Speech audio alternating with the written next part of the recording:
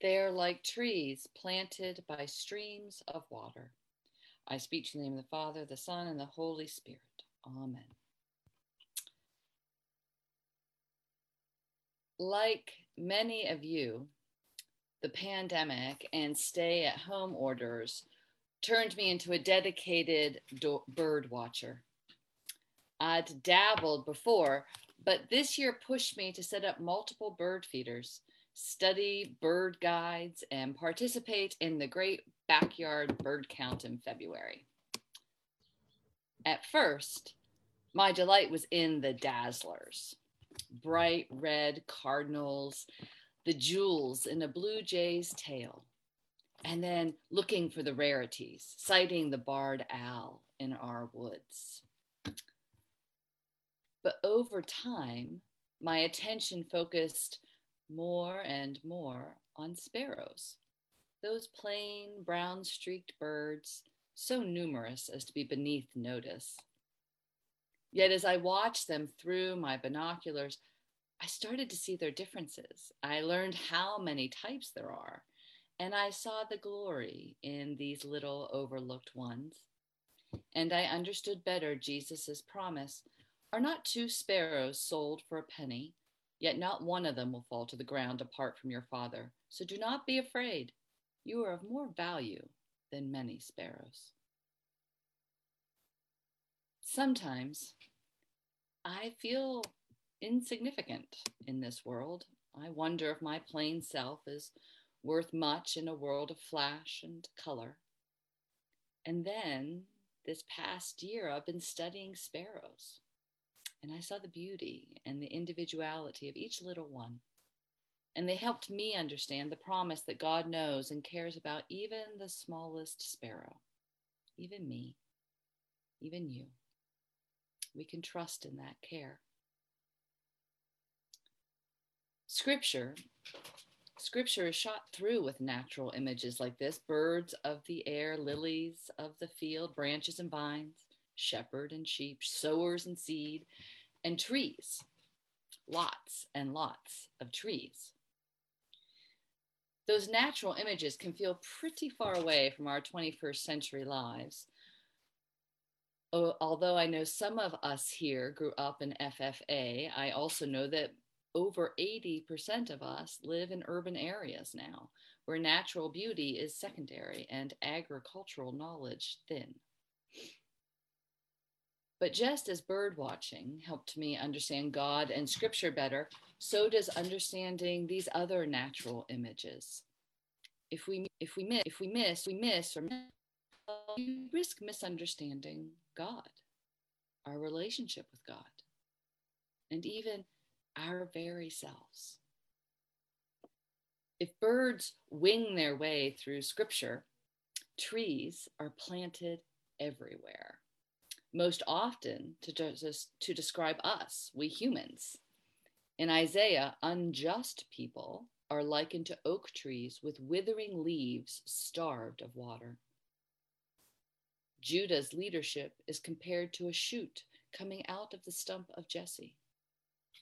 And today, here in Psalm 1, the theological introduction to the Psalms, all 150 of them, which is the prayer book of Israel, Jesus and the church, we read that those who do not walk in the counsel of the wicked, nor linger in the way of sinners, nor sit in the seats of the scornful, but rather delight and meditate on God's law, well, they are like trees planted by streams of water, bearing fruit with full, vibrant leaves. What an image. Those who delight in the law of the Lord, meditating on it day and night, are like flourishing trees. For many of us, one tree is much like the next. Perhaps we can tell a pine from an oak, but most of us are what is known as tree blind. We can't distinguish one from another. They're all just kind of a blur of green. And I didn't understand the imagery of trees in Scripture until I came upon a grove of thriving palm trees at an oasis in the desert of Joshua Tree. After hiking for 3 hours through the desert, seeing varying shades and shapes of tan and brown, punctuated only by the dusty, spiky, algae green of cacti, we came upon an oasis. An oasis like something out of a cartoon where palm trees suddenly arose in the middle of the desert. They were thriving and green. We could hear the sound of water, and as we got closer, the temperature dropped. The air was sweet and cool. Birds were darting in and out among the palms and the other plants that were springing up in this lush place. This was a fertile place in the midst of dryness and dust. Here, trees thrived and they flourished because their roots were sunk in good soil. They received the nourishment and the water they needed. This is the advice the psalmist gives to open the Psalter. Delight in God's law, which might also mean delight in God's will, God's ways, God's word. And we will sink our roots into nurturing soil. We will be sustained, our thirst slaked by cool water. By dwelling in God's law and word, we will be stable and sure, still in our meditation, tall like an elegant tree, planted, grounded. We won't be like those in the psalm who are rushing from place to place. First, they're walking with the wicked, and then they're lingering with sinners, and then they're sitting down with the scornful and the scoffers. They're being tossed about by the counsel of those who follow their own pursuits and laws and interests rather than God's. They will be blown away like chaff, the useless part of a plant, like dust, dry, offering nothing to nobody.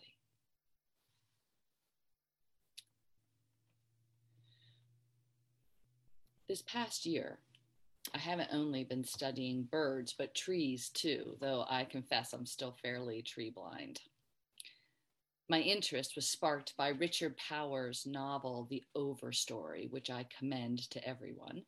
It tells the tale of multiple characters whose lives are intertwined with trees, who are as essential to the tale as any human character. Powers creates literary fiction that effortlessly shares scientific information as well, including this newly realized truth about trees, which I have verified. There are no single trees. They act together. They can communicate with one another, using chemicals to warn one another when bugs or disease are invading. They can share nutrients with one another through a vast underground network of fungi, which some people call the World Wood Web.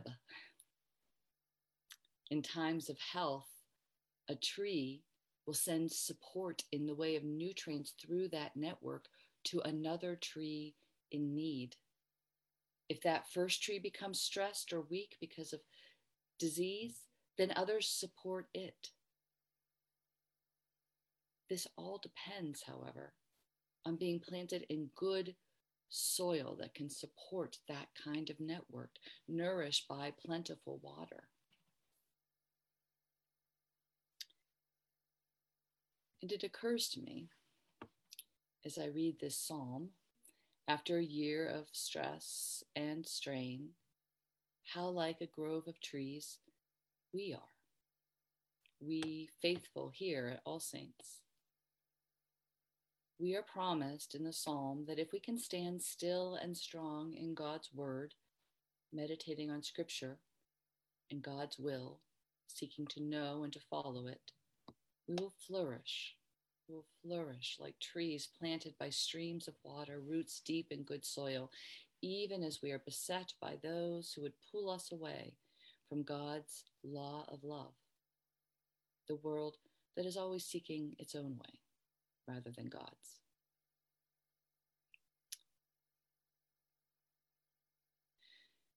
In the gospel today, as Jesus prepares the disciples for his leaving, his crucifixion, Jesus prays for them, asking God not to save them from this world of the wicked, the sinners, the scornful, but rather to protect them, protect us from the evil one.